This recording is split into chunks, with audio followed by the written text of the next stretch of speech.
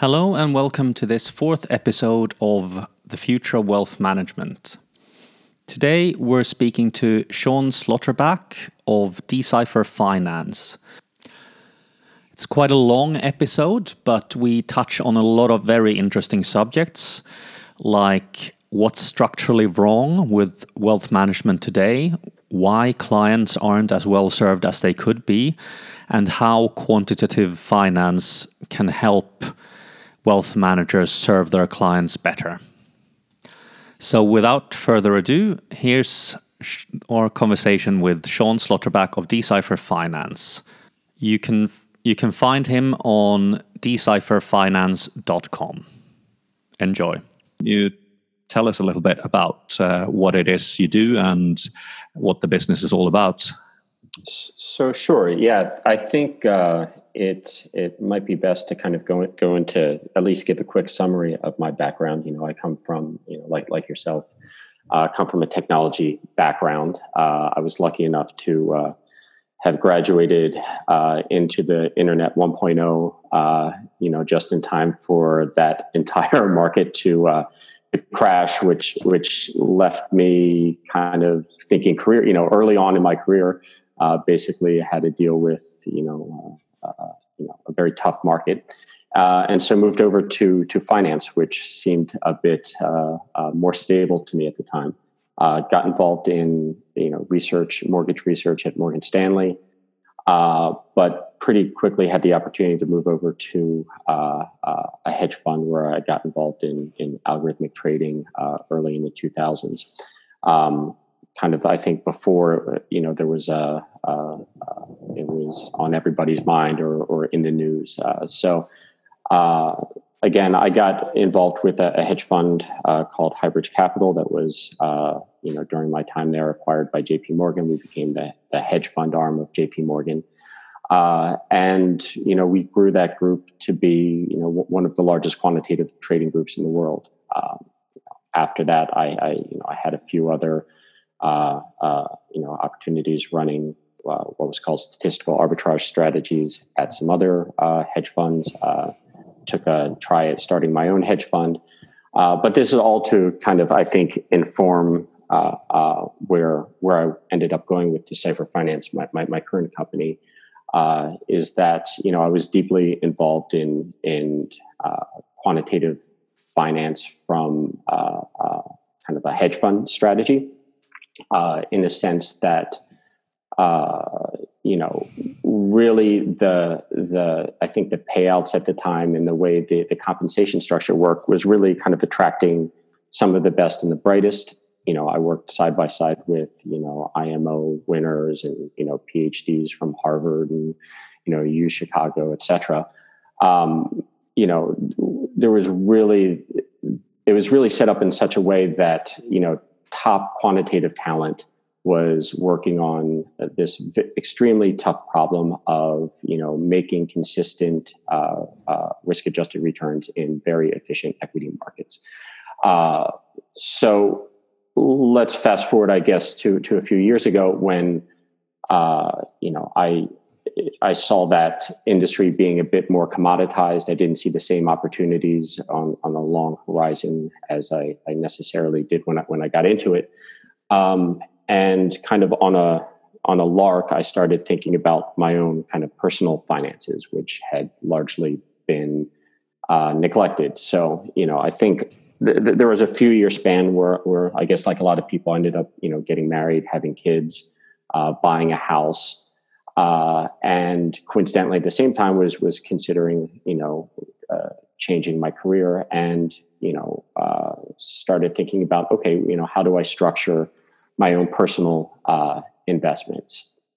I think at the time I had largely put them into, generally passive investments, Vanguard funds, et cetera.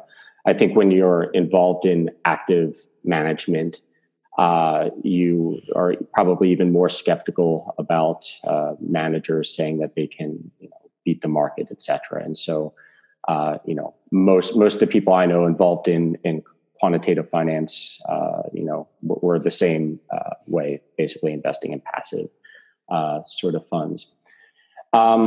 And so this is a long-winded way of bringing me up to, this point of thinking, okay, well, how do I manage my personal finances? And my first kind of thought was, well, there are asset managers who do this, and let's start talking to some of these financial managers and see what they have to say. I think very quickly I was disillusioned with at least the advisors I was reaching out to. So they all had a plan for me. They all had a lot of reasons why I should move my money to them. But the second, I started to scratch the surface, well, why are you recommending this? Or, well, how do you kind of consider the interplay between, I own a house. Does that mean I should, not be holding REITs in my investment portfolio? Or, any sort of somewhat deeper question was met either with, well, that doesn't matter so much, or we'll have our quant team look into that, et cetera. So I think, to sum up my feeling, I was kind of blown away by the lack of process in wealth management. In other words, I talked to 5 advisors. We get 5 different plans, none of which seemed grounded in any sort of, hard, data-driven process.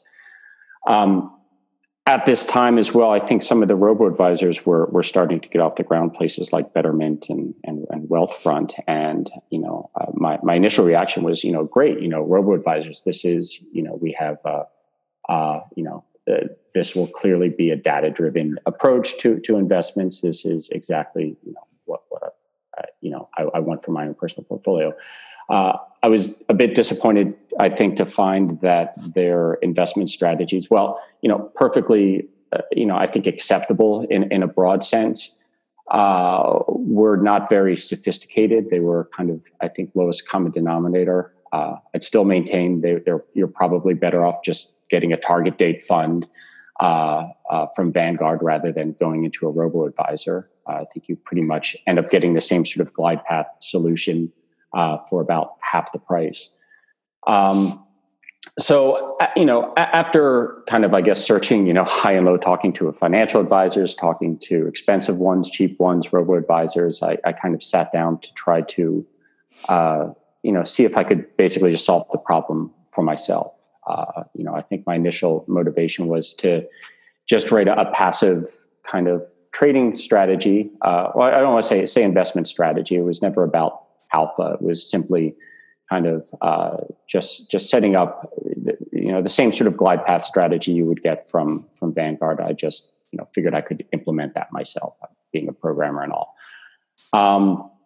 And what I found was, like, I guess, trading, my first, step was to, read the journal, the academic journals about what was being written. I think I quickly found that there wasn't a lot of kind of the same sort of theoretical grounding, or at least academic research into the problem as there, as compared to, finding alpha and, statistical arbitrage trading strategies. But, second, I found that as I dove into the problem from my point of view of like building a model from the ground up, of modeling my household, thinking about, what, how I wanted this passive investment portfolio to, ultimately what I wanted to do, I kept, it was like pulling, a thread out of a sweater. At first, I developed this passive, just a simple kind of passive portfolio allocation. And my first question, well, yeah, but I don't have a single account here. I've got, in my household, I think I ended up having 17 different investment accounts. There was, savings accounts, there was 401ks following me around from different jobs. I had a health savings account. I had a college account for each kid. My wife, keeps her finances separate. And so, multiply all this by 2. And so, one of the first questions I had was, all right, I have a passive portfolio here. Well, how do I, allocate this across these different, tax deferred, tax advantaged, fully taxable accounts? And, again, I was surprised to not see a very, I guess, good answer to what I later learned was called the tax location problem. And so, I think that was one of the first kind of really major points where I'm like, oh, okay, there's something to be done here. Even in a passive strategy, there is some improvement to be made around this, considering things at a household level. Well, I think that started me down a road of thinking about, okay, well, how does risk kind of fit into this? And, typical sort of risk assessments from financial advisors seemed a bit silly to me. And, ultimately kind of ended up just putting you in one of, 5 or 10 model portfolios that had some sort of, target risk. And that really wasn't, satisfactory in my mind for my personal use, because I had, my notion of risk is something around, shortfall of some sort of goal I had. So, imagine my kid's college account. I don't think about risk in that account as, what the variance is. I think of the risk as, what's the probability that, there's not enough money in there to fund my kid's college. So, it turns out, that is a way that you can mathematically think about risk in the same, in a similar structure to thinking about, target variance or whatever. But it just wasn't something that was commonly being used or even talked about. So, I won't go into the other details, but I think, at point after point in this process of just building up an investment strategy for myself, I came across these situations that were not addressed in the theoretical literature that turned out to have a very large impact on not only performance, but on how I should approach the investment. And at the end of the day, were difficult, but still tractable problems. And so, long-winded way of, this is how Decipher Finance was born. After a few months of kind of building out these models, starting to manage my own, family money with this methodology. I looked around and saw, this sort of kind of data-driven quantitative methodology not being offered to others. It was software-based, so it could be offered at scale.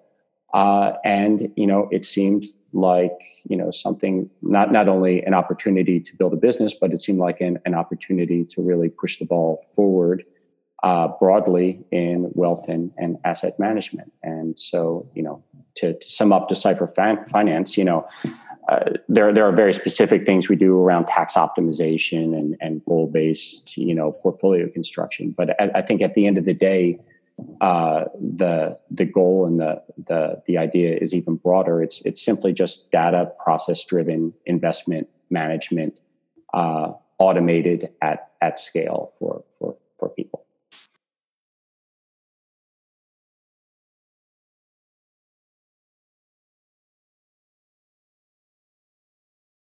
Speaking about tax optimization, I think there's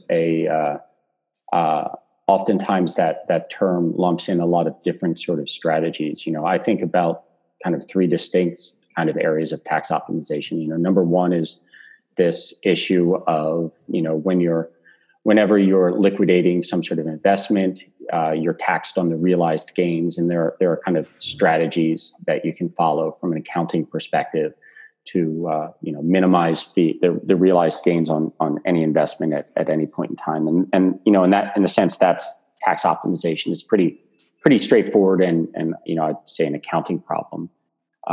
There are things like tax loss harvesting, which are a little bit more sophisticated, but still fairly straightforward. And then there's this what I think is the largest problem, mostly because it's a forward-looking problem, and it's one that compounds over multiple years, is tax location, is how to structure your investments from a tax optimal point of view to begin with. And the difficulty there, and what makes that not as commoditizable as, say, backwards looking tax strategies, is the fact that how how you are going to be taxed on a particular security depends on a lot of factors. If I'm holding an ETF, say, VWO or something like that, it's going to pay me returns in terms of short-term capital gains. I'm going to have long-term capital gains. I'm going to have dividends here in the U.S. And by the way, I should mention I'm based here in New York. Here in America, we have qualified dividends and non-qualified dividends that are taxed at vastly different rates. And so if you think about how just to even begin to model what the tax rate is going to be on an investment, you have to, in a very forward-looking manner, understand what the returns are going to look like, understand what the dividend rate is going to be like, understand how those dividends are going to be qualified versus non-qualified, just to begin to model that forward-looking tax problem. And that's much more difficult, because there we're going from just kind of rote algorithm to having to do some sort of forecasting into the future of how the investment is going to operate from a tax perspective. Yeah. So going back a little bit to what we talked about earlier before we started recording, what's your view on the problem of contemporary wealth management? Why aren't clients being as well served as they deserve to be? I think fundamentally it comes down to a information asymmetries in the market, that it is very difficult for a consumer to judge a good investment plan from a bad investment plan. Basic economic theory kind of tells us efficient markets are kind of predicated on having full information on what is being bought and what is being sold. If the consumer can't really distinguish a good financial advisor from a bad financial advisor, then we are not going to converge to any sort of optimal solution anytime soon. So I think then the second question is, well, why is it that consumers are unable to judge good financial advice from bad financial advice? And I think there's a couple issues there. Number one is there's lots of noise in the market, right? So you can have a long-term strategy that's very sound, but from year to year, it's, your investments might be up, they might be down, they might go through drawdown periods, et cetera. And those are difficult to predict beforehand. And so, what you really care about in that sense is a long-term trend, and that's difficult to discern, beforehand, and it's difficult to discern, unless you've been in the investments for several years. A second issue is that I think we were just hinting at is the long-term nature of of investments. So in other words, if I purchase a financial plan in some sense, I'm not going to know whether it was a good plan until it's 20 or 30 years on. I'm not going to know whether my retirement plan was the correct choice or not. And so we have two things here. There's not a quick feedback loop there. There's a very long-term feedback loop that goes basically over generations. And each consumer only gets one chance at it, right? You can't make, in some sense, a mistake at all. You get one shot at forming a retirement plan, and that's it. Yeah. And so I think these sorts of difficulties mean that consumers basically have difficulty choosing. Now, on the producer side, the supply side, you have from the financial advisor point of view, what motivates them? Well, generally they get paid on things like assets under management. I mean, there are other models where they've gotten paid to push product, and that's an even worse sort of situation that I won't touch on. But just even the modern sort of financial advisor is paid on assets under management, and And what drives assets under management? Well, it's things like sales. Trying to describe to a consumer,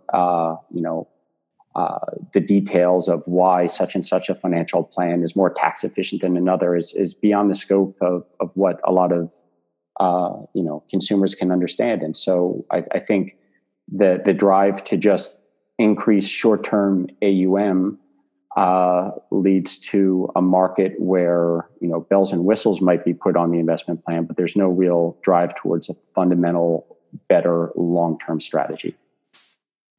Yeah. And what you say about the long-term nature of it and information asymmetry, it's a bit like buying a used car, but with a used car, at least if you bought a lemon in the first year, because it will probably break down, whereas your retirement plan, 20, 30 years passes and you're either lucky or you're out of luck. Yeah, that the lemon laws, I think, were the research into the market for lemons, I think it was Akerlof who did that. That was pretty seminal in economics, and it required I think there's specific lemon laws for used cars. Like it was a case in which kind of classical economic theory was not sufficient to explain the market, and really required some sort of legislation to come in and correct that inefficiency, which is certainly financial markets are filled with regulations. The question is, are they powerful enough or smart enough to be able to correct for the deficiencies in the market? Yeah, I guess this kind of leads into the subject of financial markets regulation quite nicely. But a lot of the time, wealth managers and banks, they see regulation as a bit of just friction in the machine, something that is done separately rather than something that's integrated into the advisory process. How do you see that whole picture? I preface by saying I think regulation is important in financial markets. I think it can be done well. I also think it's very difficult to do correctly. So I was a big believer in like the Glass-Steagall Act here in the U.S. separating commercial banking from investment banking, and I still to this day wonder why that sort of smart sort of regulation ended up going by the wayside. I think you're completely right that well-intentioned regulation, when it actually is implemented within the banks, becomes almost a rubber stamp. I can speak to this personally. When I was at Morgan Stanley, one of my first jobs on Wall Street, actually, one of my jobs there was to run the nightly risk numbers on the structured product group at Morgan Stanley. And I'll say that there was there were the risk numbers reported, up to management for kind of reporting for regulatory needs. And then there was the actual risk metrics used by the traders actually holding those books. And there was not a lot of overlap between those two methodologies. So, it was the process in place there at the time, and this was like 2002, a long time ago. But the reported risk numbers were done by a guy like me at the time, a 23-year-old associate. I think that fact in and of itself demonstrates how the lack of rigor or seriousness that was afforded to that sort of financial regulation, even at a place like Morgan Stanley. I think the difficulty often lies is that it's very difficult to legislate, to create effective legislation for financial institutions. If it's at a too high level, then it kind of gets ignored. If it's too kind of detailed, then basically you're oftentimes setting up a game where you have a set of people making rules and another set of people trying to find ways around those rules. And unfortunately, again, the way the incentives are set up, the people kind of writing the rules don't have a lot of, financial incentive to make them effective, whereas the people playing the game and the rules have a very high incentive to make money by perhaps skirting the spirit of these rules. And so I think it's very difficult, and I think it's until the I guess regulatory bodies kind of are afforded more resources to make more effective regulation, it's going to be difficult. Particularly in wealth management. Again, I think this is a similar sort of problem. So talking about things like, is a particular investment appropriate for an individual? It's hard to write hard and fast rules for what is appropriate and what is not appropriate. And so it's given, I guess, the fuzzy lines around that sort of definition, it either devolves into kind of a set of rule following where they can just check the box and cover themselves, or it becomes just largely ineffective. So I don't know what the answer is. I mean, I see, I guess, by and large, regulation to be ineffective, but without significant resources afforded to the regulators, I don't know how that improves. Yeah. I mean, I've got a good example here of MiFID II, which was introduced in the EU, which is basically about consumer protection and suitability and appropriateness, how that was a little bit ill designed, I would say. Mm-hmm. I found in my brokerage account in February of last year that all of a sudden I could no longer directly trade American ETFs because they were missing some, I think it's called a PRIIPS document that's required for any sort of exchange traded fund type products in the EU. And mm-hmm. I don't think any of them have actually created that yet. But all of a sudden, I can't trade an ETF on, say, S&P 500, but I'm still able to trade every single stock, including penny stocks. Yeah, on every American market. Yeah, I mean that's a great example. I think about how these, a well-intentioned, regulation in practice just ends up, either just creating unnecessary frictions for a person like yourself, or just, degenerating into, annoyingness, basically. Yeah. Yeah, I mean, one way around it that I found, which I'm not sure if it's by design or just the way it is, but I can apparently write options on ETFs, and then if I get assigned, then I can hold it. So that's one way of doing it. But I'm not sure it's actually protecting any consumers if they're not well versed in the risks and implications of writing options. Yeah, and one other thing that example brings to mind is, I think that the initial reaction to regulation is, it creates all these frictions for the banks, and the incumbent banks aren't don't like that sort of thing. But recently I've been thinking about fintech in general, and kind of innovation and disruption in kind of the consumer financial world, and it strikes me more and more that the sort of the compliance apparatus at large banks is serving to, I think, entrench the incumbent somewhat. So if you have this complicated set of regulations that requires a lot of red tape and bureaucracy to implement, on the outside, the banks are complaining about this, but at the end of the day, it means, a small startup just doesn't have the resources to kind of, in a very practical sense, meet these compliance demands. And so, I don't think there should be unregulated disruption in the financial industry. But at the other end, I think we're maybe a bit too far at the other end of the spectrum, where compliance and regulation just creates walls around the incumbents.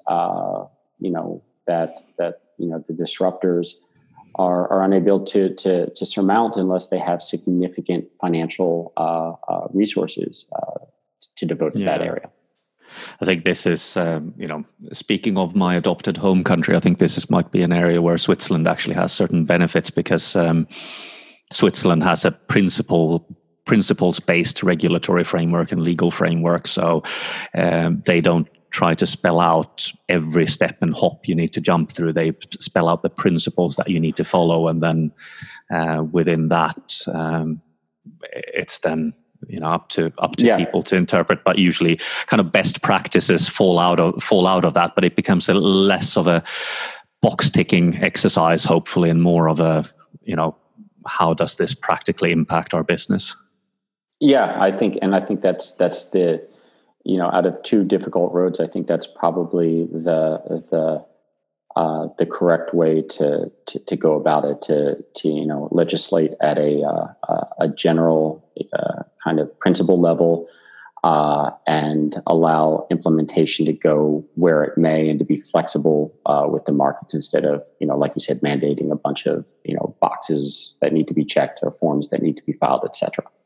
Yeah, but that again doesn't say that big institutions will stop box ticking, because I think in kind of siloed big financial institutions, no offense, but they quite often end up in kind of functional silos, and if you have a legal department, they very rarely get any negative consequences from saying no or mandating some boxes to be ticked. So yeah, there's kind of a lack of holistic thinking, I think, within the very large organizations. There's probably exceptions, but the ones that I have seen from the inside, that tends to be true.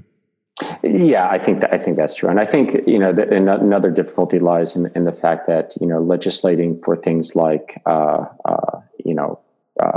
managing risk, that we generally only have legislation to manage risks that we've already had in the past, right? So each kind of market crash, or each kind of maybe not even market crash, just kind of crisis, like the savings and loan kind of crisis,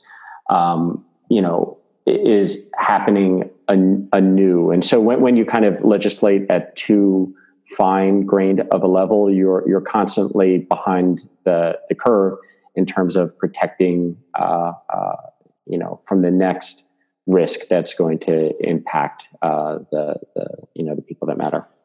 Yeah, exactly. But going back a bit again to, you talked about risk and goals, and I completely agree that having some variance as a measure of risk, it tells the consumer absolutely nothing. Having something like you said about what is the likelihood of them missing a significant life goal, that makes a lot more sense to the end clients. But why do you think it is that wealth managers aren't equipped to help their clients reach their goals in a more meaningful way? Equipped in the sense that, why don't well, I guess there's a couple ways, in terms of the tools or in terms of their mindset. Well, why don't we look at both? I think there's probably factors that come together there. Yeah, well, I mean, I think one probably drives the other. I mean, I think number one is that even basic kind of quantitative methods, say what's being used for at places like Betterment or Fidelity or Vanguard, this kind of mean variant optimal portfolio, which is kind of a theory that was begun in the 1950s, and is still being used in practice largely as it was back then, is still difficult to kind of I don't think a lot of financial advisors fully grasp what things like efficient frontier really mean and what the assumptions that underpin that. And yet that's the sort of theory that's driving the, some of the investments that they're recommending. So, I think fundamentally there's a lack of education for financial advisors around investment methodologies. I think qualifications like the CFA. I know that there seems to be an explosion of acronyms appearing after people's names these days, but the CFA qualification, I've seen the syllabus there is quite serious here. I think number one is advisors need to better understand the core of the investment problem and where the shortfalls in current methodologies are, and where the strengths are. I think that there are tools available. I think what is being used, of those, say, more advanced tools, I think we have, at Decipher, we have some fairly advanced tools.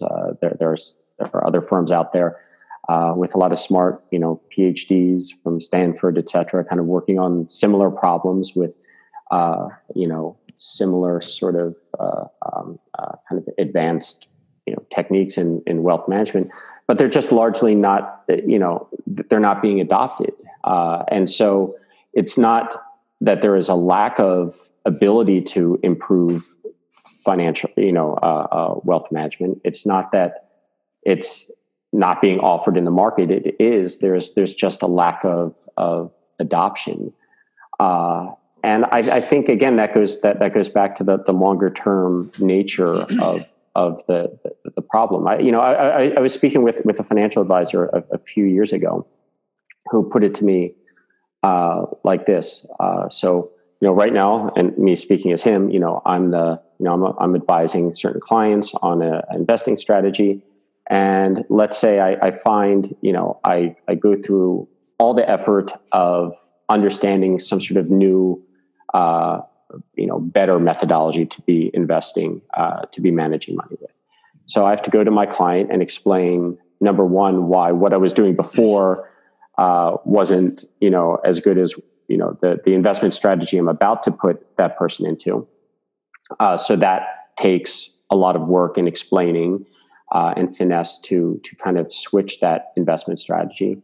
And then imagine the case that investment strategy is in the favor of the client, but maybe it's only giving them an extra 10 bips on average, a year or something like that. For the client to see the true benefit of that, they're going to have to, wait 30 years to get through all the noise and to kind of compound that benefit. By that time, the financial advisor, likely won't be around to kind of, capture some of that benefit. On the other hand, let's say there's the investment advisor, goes to an improved investment methodology, and there happens to be a market crash outside of his or her control the next year. Well, their clients are, he runs the risk of having their clients, the clients basically point to the poor performance and say, it's your fault. The reason I lost so much money is because you put me in this new methodology, which you don't understand and I don't understand. And so I think there tends to be some economic forces from the financial advisor's point of view that tends to keep them in very simple, safe, kind of hewing to the median type of strategies, and to really dissuade them from using any sort of new methodology or anything that would be considered outside what the vast bulk of other advisors are doing. They all kind of want to herd around similar strategies, but I understand that. I think it makes sense. I think that is a better situation than having rampant kind of changes all over the place. But it's still stifling to innovation, and it still kind of puts a very large barrier in between the consumer and better financial advice. Yeah, I think there's actually quite a good analogy for the herding behavior that you mentioned. I'm not sure how familiar you are with Brexit in the UK, but you probably heard of it at least. In the run up to that, pretty much all the polling institutes were putting Remain in front. Mm-hmm. So when the votes came in, it was a little bit of a shock. But actually, when everything came out in the wash, it turned out that several of the pollsters actually had the Leave vote ahead by quite a big margin, actually. But because they saw the numbers from their competitors, they actually went in and by hand basically manipulated the numbers so they would be closer to their competitors. So in case they were wrong, they wouldn't be wrong by too much. Yeah. No, that sounds like a perfect analogy. I mean, it gets to the point about, I think, why you are using forward-looking predictions, and this might be why hedge funds, at least in the past, and at least in the scope of quantitative strategies, were more successful, because the heart of quantitative trading is forecasting. Right. And it's forecasting at a fairly high frequency. And if you get it right, you make money. And if you don't get it right, you go out of business. And so that sort of short-term feedback loop creates a mechanism where, people are doing, make every effort to, produce unbiased forecasts and unbiased research. When you're doing, these pollings where there's not, what if you get, outside of financial markets where, you're penalized for losing with actual dollars, if you're just kind of throwing out sort of predictions into the ether, I don't think there's the same forces that produce good predictions. In other words, it doesn't happen at a fast enough. It's not a repeated process. If you get it wrong, you say, oh, well, and you kind of go on to the next, problem. So, I think, it's the same problems with, as you see, like pundits, on TV talking about, oh, this is what your investment should be, or, I'm calling this crash or this event. At the end of the day, there's not much downside for getting it wrong. If you're an investor, if you're a trader, there very much is.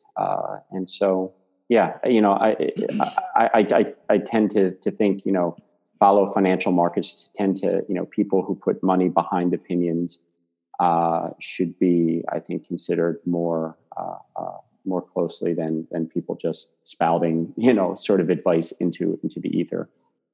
Yeah. I mean, you have multiple of these, what I would call doomsday proponents who still live off the reputation of having predicted the financial crash in 2008. But what they rarely add to it is that they've accurately predicted 25 of the last 2 crashes.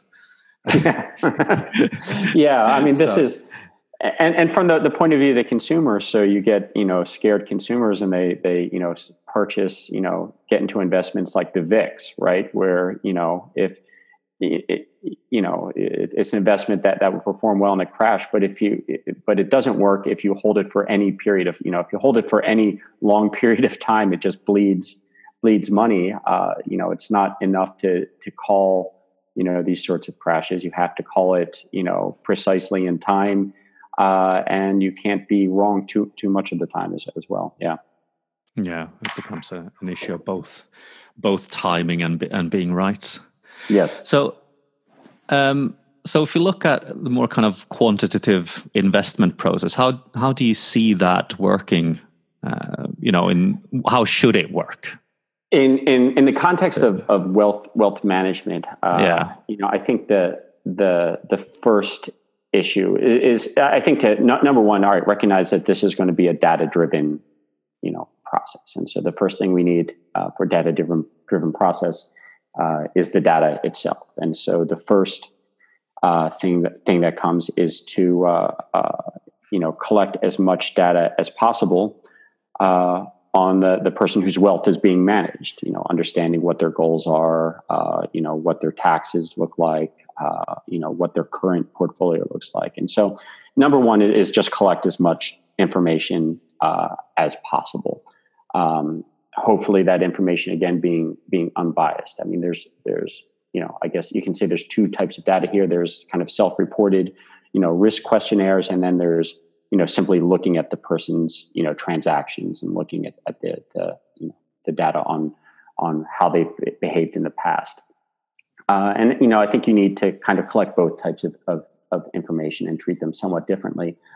But that's the first step. I think the second sort of step is to follow that data mixed with there's this notion of kind of a Bayesian process where we have a prior sort of model about how the world operates, and that prior model is kind of updated with incorporated into our view via very well defined process. So I think you need to collect the data. You need to correctly work with the data. You need to have some sort of theory and structure behind how the wealth management process should be run.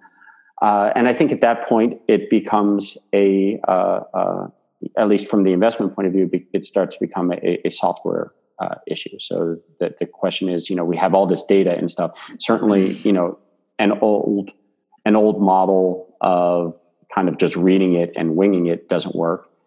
Even the model of trying to load this sort of stuff into an Excel spreadsheet is no longer sufficient. I mean, we need to start, incorporating techniques from just the sheer amount of data we have on individuals at this point. Almost demands a machine learning sort of big data approach to getting any sort of conclusion out of this data. So all this, though, I guess, harkening back to both our backgrounds, becomes a software and a process-driven problem. Now, I don't think that means that there's no place for financial advisors in any of this. I think there are, I think about it, there are things that computers are good at, and there are things that people are good at, and you should have, computers do the sort of the data crunching and the modeling, and you should have the people, doing the model interpretation, the relationship management, and even the, say catching the edge cases. So, I think even the most advanced models available for wealth management probably still leave, a myriad of edge cases kind of unexplored. So, for instance, we may have software to develop very tax, efficient strategies for somebody, kind of living on such and such an income with such and such a portfolio in the US. But what if that person, has income coming from two different jurisdictions? What if they have, some sort of life event coming up that they know about and is drastically going to shift what their investing needs or investing ability is? There's so much detail that can be brought to bear to the problem that, I think we are still, we're about as far away from generalized computer-driven investment management as we are from, generalized AI, which is, still something that's far off in the future. And so, for the foreseeable future, there still has to be some hybrid model of, computers going where they can, and an investment advisor saying, okay, is there something in this particular situation that this model is not covering, or that would imply a drastically different, set of actions than what the computer is dictating? I think I went off on a bit of a tangent there. Hopefully that got to a bit of a point of your question. Yeah, no, I think so, and I think the answer is interesting. I think, maybe it becomes. I mean, going back a little bit to the whole question of feedback. Maybe it doesn't answer the question on, how do clients get feedback sooner than 30 years, but it might, maybe the future investment approach is a little bit of a data scientist testing various hypotheses on given a set of circumstances. So that's the kind of combination of human and computer. I don't know what your take on that is, but if that's a fair characterization. Yeah, I mean, I think that's largely correct. I mean, at the end of the day, you can, your investments, you're going to take a set of actions, right? You're going to buy, even lack of buying an investment is an action, right? And so what are those actions based on?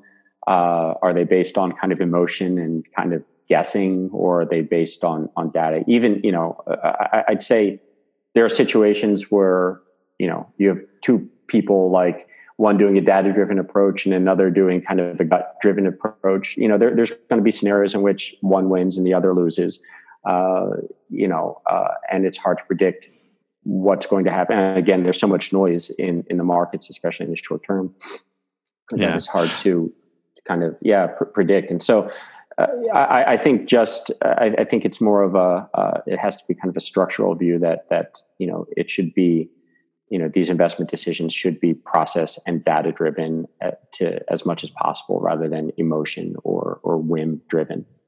Yeah, I'm a little bit conscious of time in case you need to drop off or anything. I'm fine. I'm actually good for another half hour. Okay. Yeah, just thought I'd check that, so we're not running over. But yeah, I think we kind of jumped around a little bit around the questions that we prepared in advance, so it's difficult to follow the structure fully, but that's fine.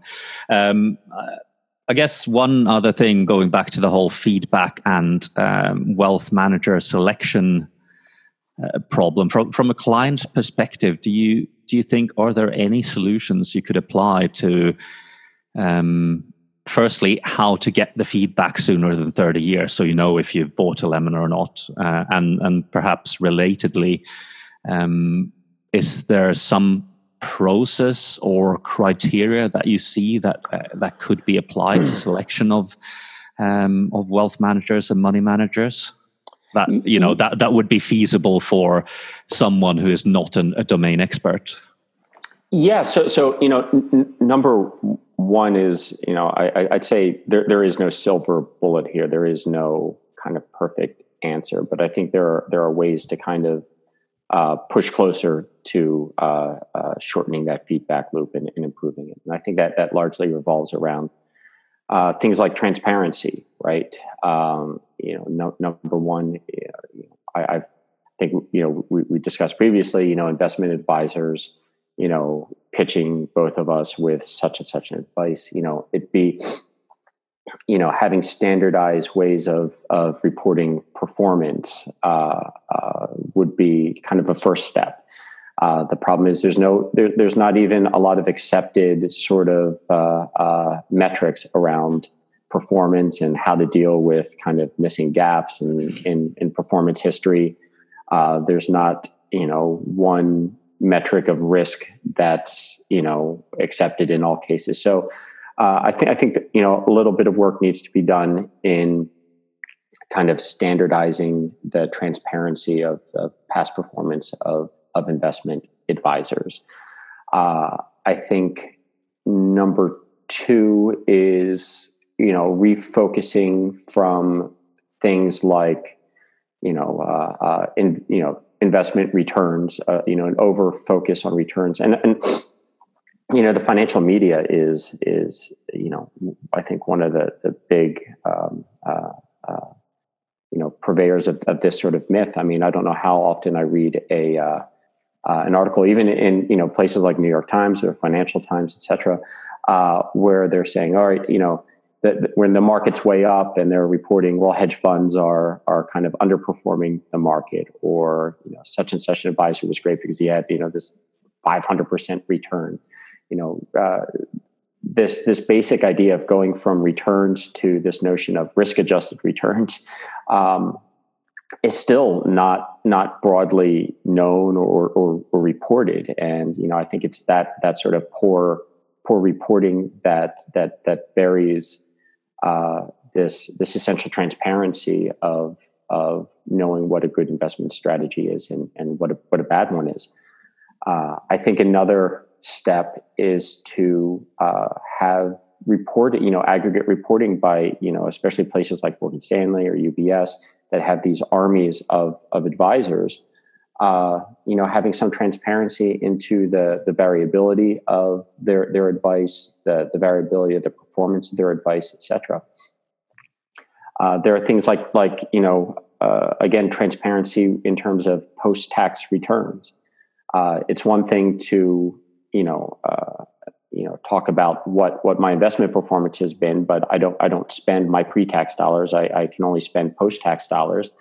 And given that tax is a hugely important portion of the investment process, possibly, one of the most important aspects, simply ignoring them in performance, ignoring taxation in performance reporting, puts another kind of, dark cloth over the entire process. So, I think I think the answer is an iterative one, and it's one towards transparency and better reporting in general. Yeah. That's it's a difficult one to crack because like you say, an independent advisor can have a return that deviates from the rest. It can be worse than the S&P, but actually, from the risk-adjusted perspective, their strategy has worked perfectly because they were just set up to be conservative with the client's money. I mean, if you just wanted returns, then you just lever up as much as your broker would allow you, and go long on some penny stock and hope you win the lottery. And there's issues of even if you're purely reporting historical performance and you have an advisor who started a few years ago, well, they're going to report, and they have, any beta greater than 1, they're going to be reporting this, fantastic performance.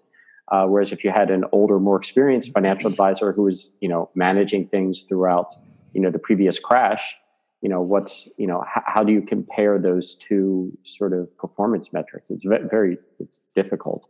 And so, I think there's still actually theoretical work to do there in terms of how do you compare financial and wealth management strategies. So there's a lot of work to do. I think fundamentally, though, there needs to be a drive to make advisors want to be transparent. Whether I don't know whether that's through regulation. Again, I think answers are better answered through the market, if at all possible. I mean, regulation should be a last, I think, effort if the market's failing. But I really don't know what impetus is going to be there. It's too much of there's again too many, I think, rent seekers within the industry, and there's too much kind of structural kind of just rent being extracted from people to motivate any large scale transparency.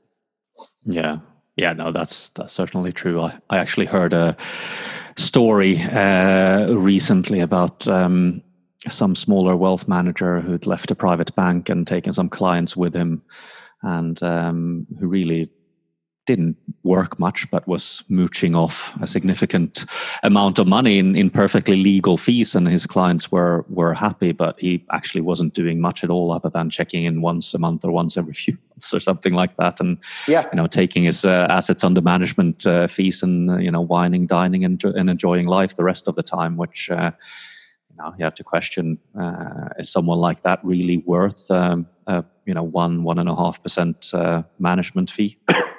Well, I think you get these situations where you have maybe elderly people who don't have aren't sophisticated, or they're kind of being charged these fees, and you've got investment advisors kind of milking these clients basically for the end of their life cycle. Now I think there might be a good solution in terms of, one idea I've, toyed around with is this idea of opening up kind of financial advice to not just from the household level, but to the family level, right? So,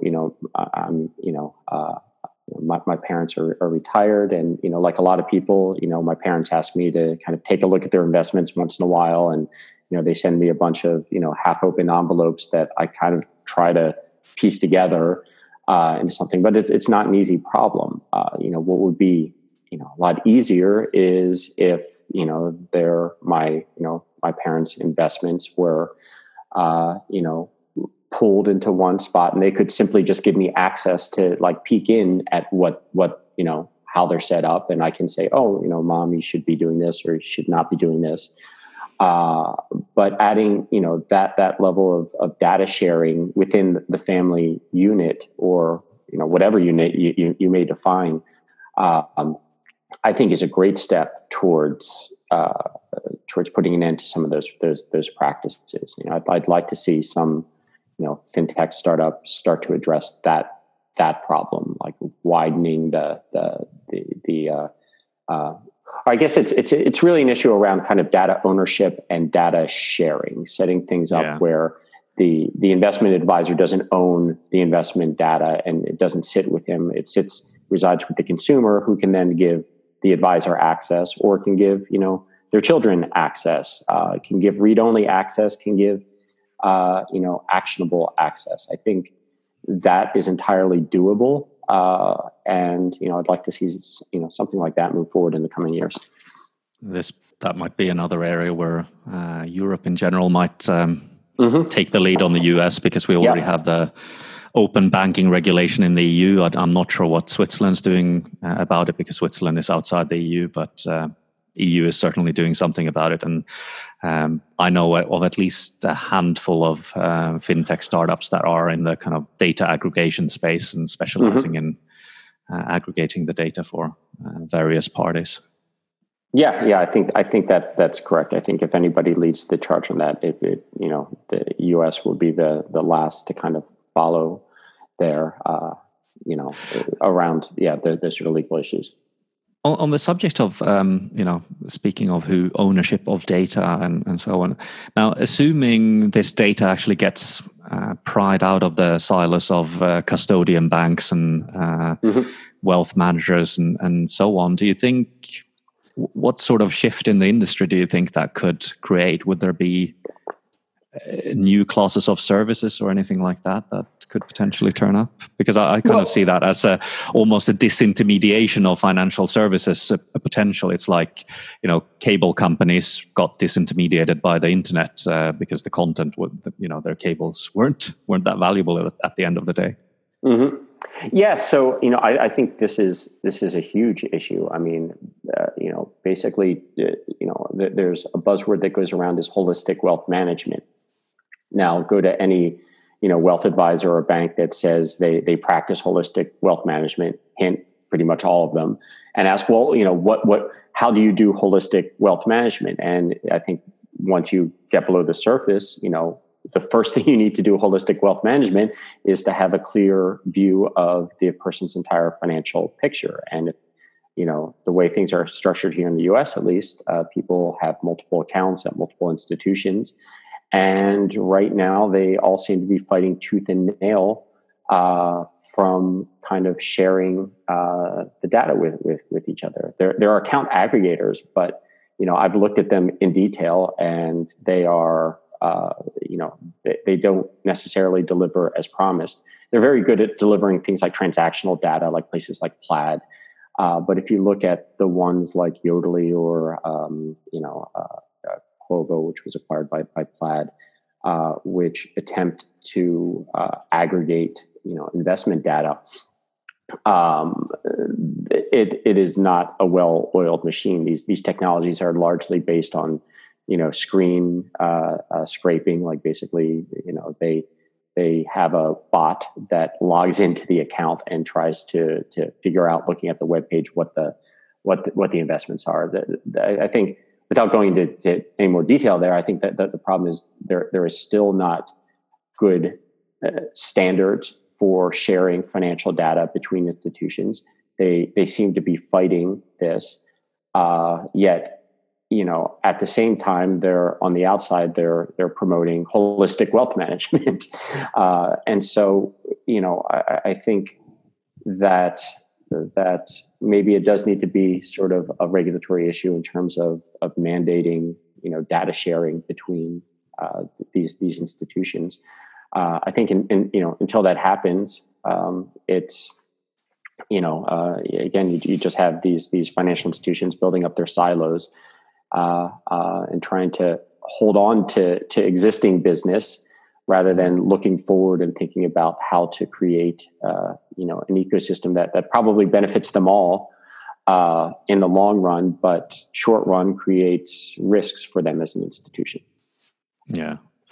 I guess this is really the big question. I think from a regulatory perspective, I think actually mandating client data to be accessible to clients and whatever service providers the clients decide, I think actually that's not really an imposition on the business, because it's, as far as I see it, morally, it's the client's data to begin with. It's not it's not the business's data. Well, it's amazing. We've done some work with banks, and you'd be amazed at, even internally within a single bank, the lack of data sharing. Let alone like across different different institutions. Even within the same bank, the way financial institutions are structured is they're a lot of largely independent silos, and you have guys in wealth management using a completely different set of software, et cetera, from private wealth. And there's data on a particular client that is stored in different databases that are not joinable, and to use the term, I guess, across the firm. And I think there was. I think I was listening to a podcast recently that was describing like Donald Trump's issue, relationship with Deutsche Bank, where he kind of soured one relationship over in wealth management, and then just moved over to a different silo and got a loan from that silo to pay off the other silo within Deutsche Bank and move on. And there's like virtually no recognition within the institution itself that this was even going on. And so, again, data sharing, like even within firms, it's they are very far away from having, there's no centralized database within, these banks that identify you, the customer, and can pull all this data together. It's still being held in various different databases in different silos with different sort of security levels and different sort of use cases around them. And that brings our interview with Sean to an end. I'd like to thank Sean very much for taking part and having the patience with the delay in editing and publishing this podcast. The interview happened a while back. Hopefully we'll be back sooner rather than later again with another guest and another interesting theme. Until then, hope you have a good time and hope you enjoyed the interview. Bye-bye.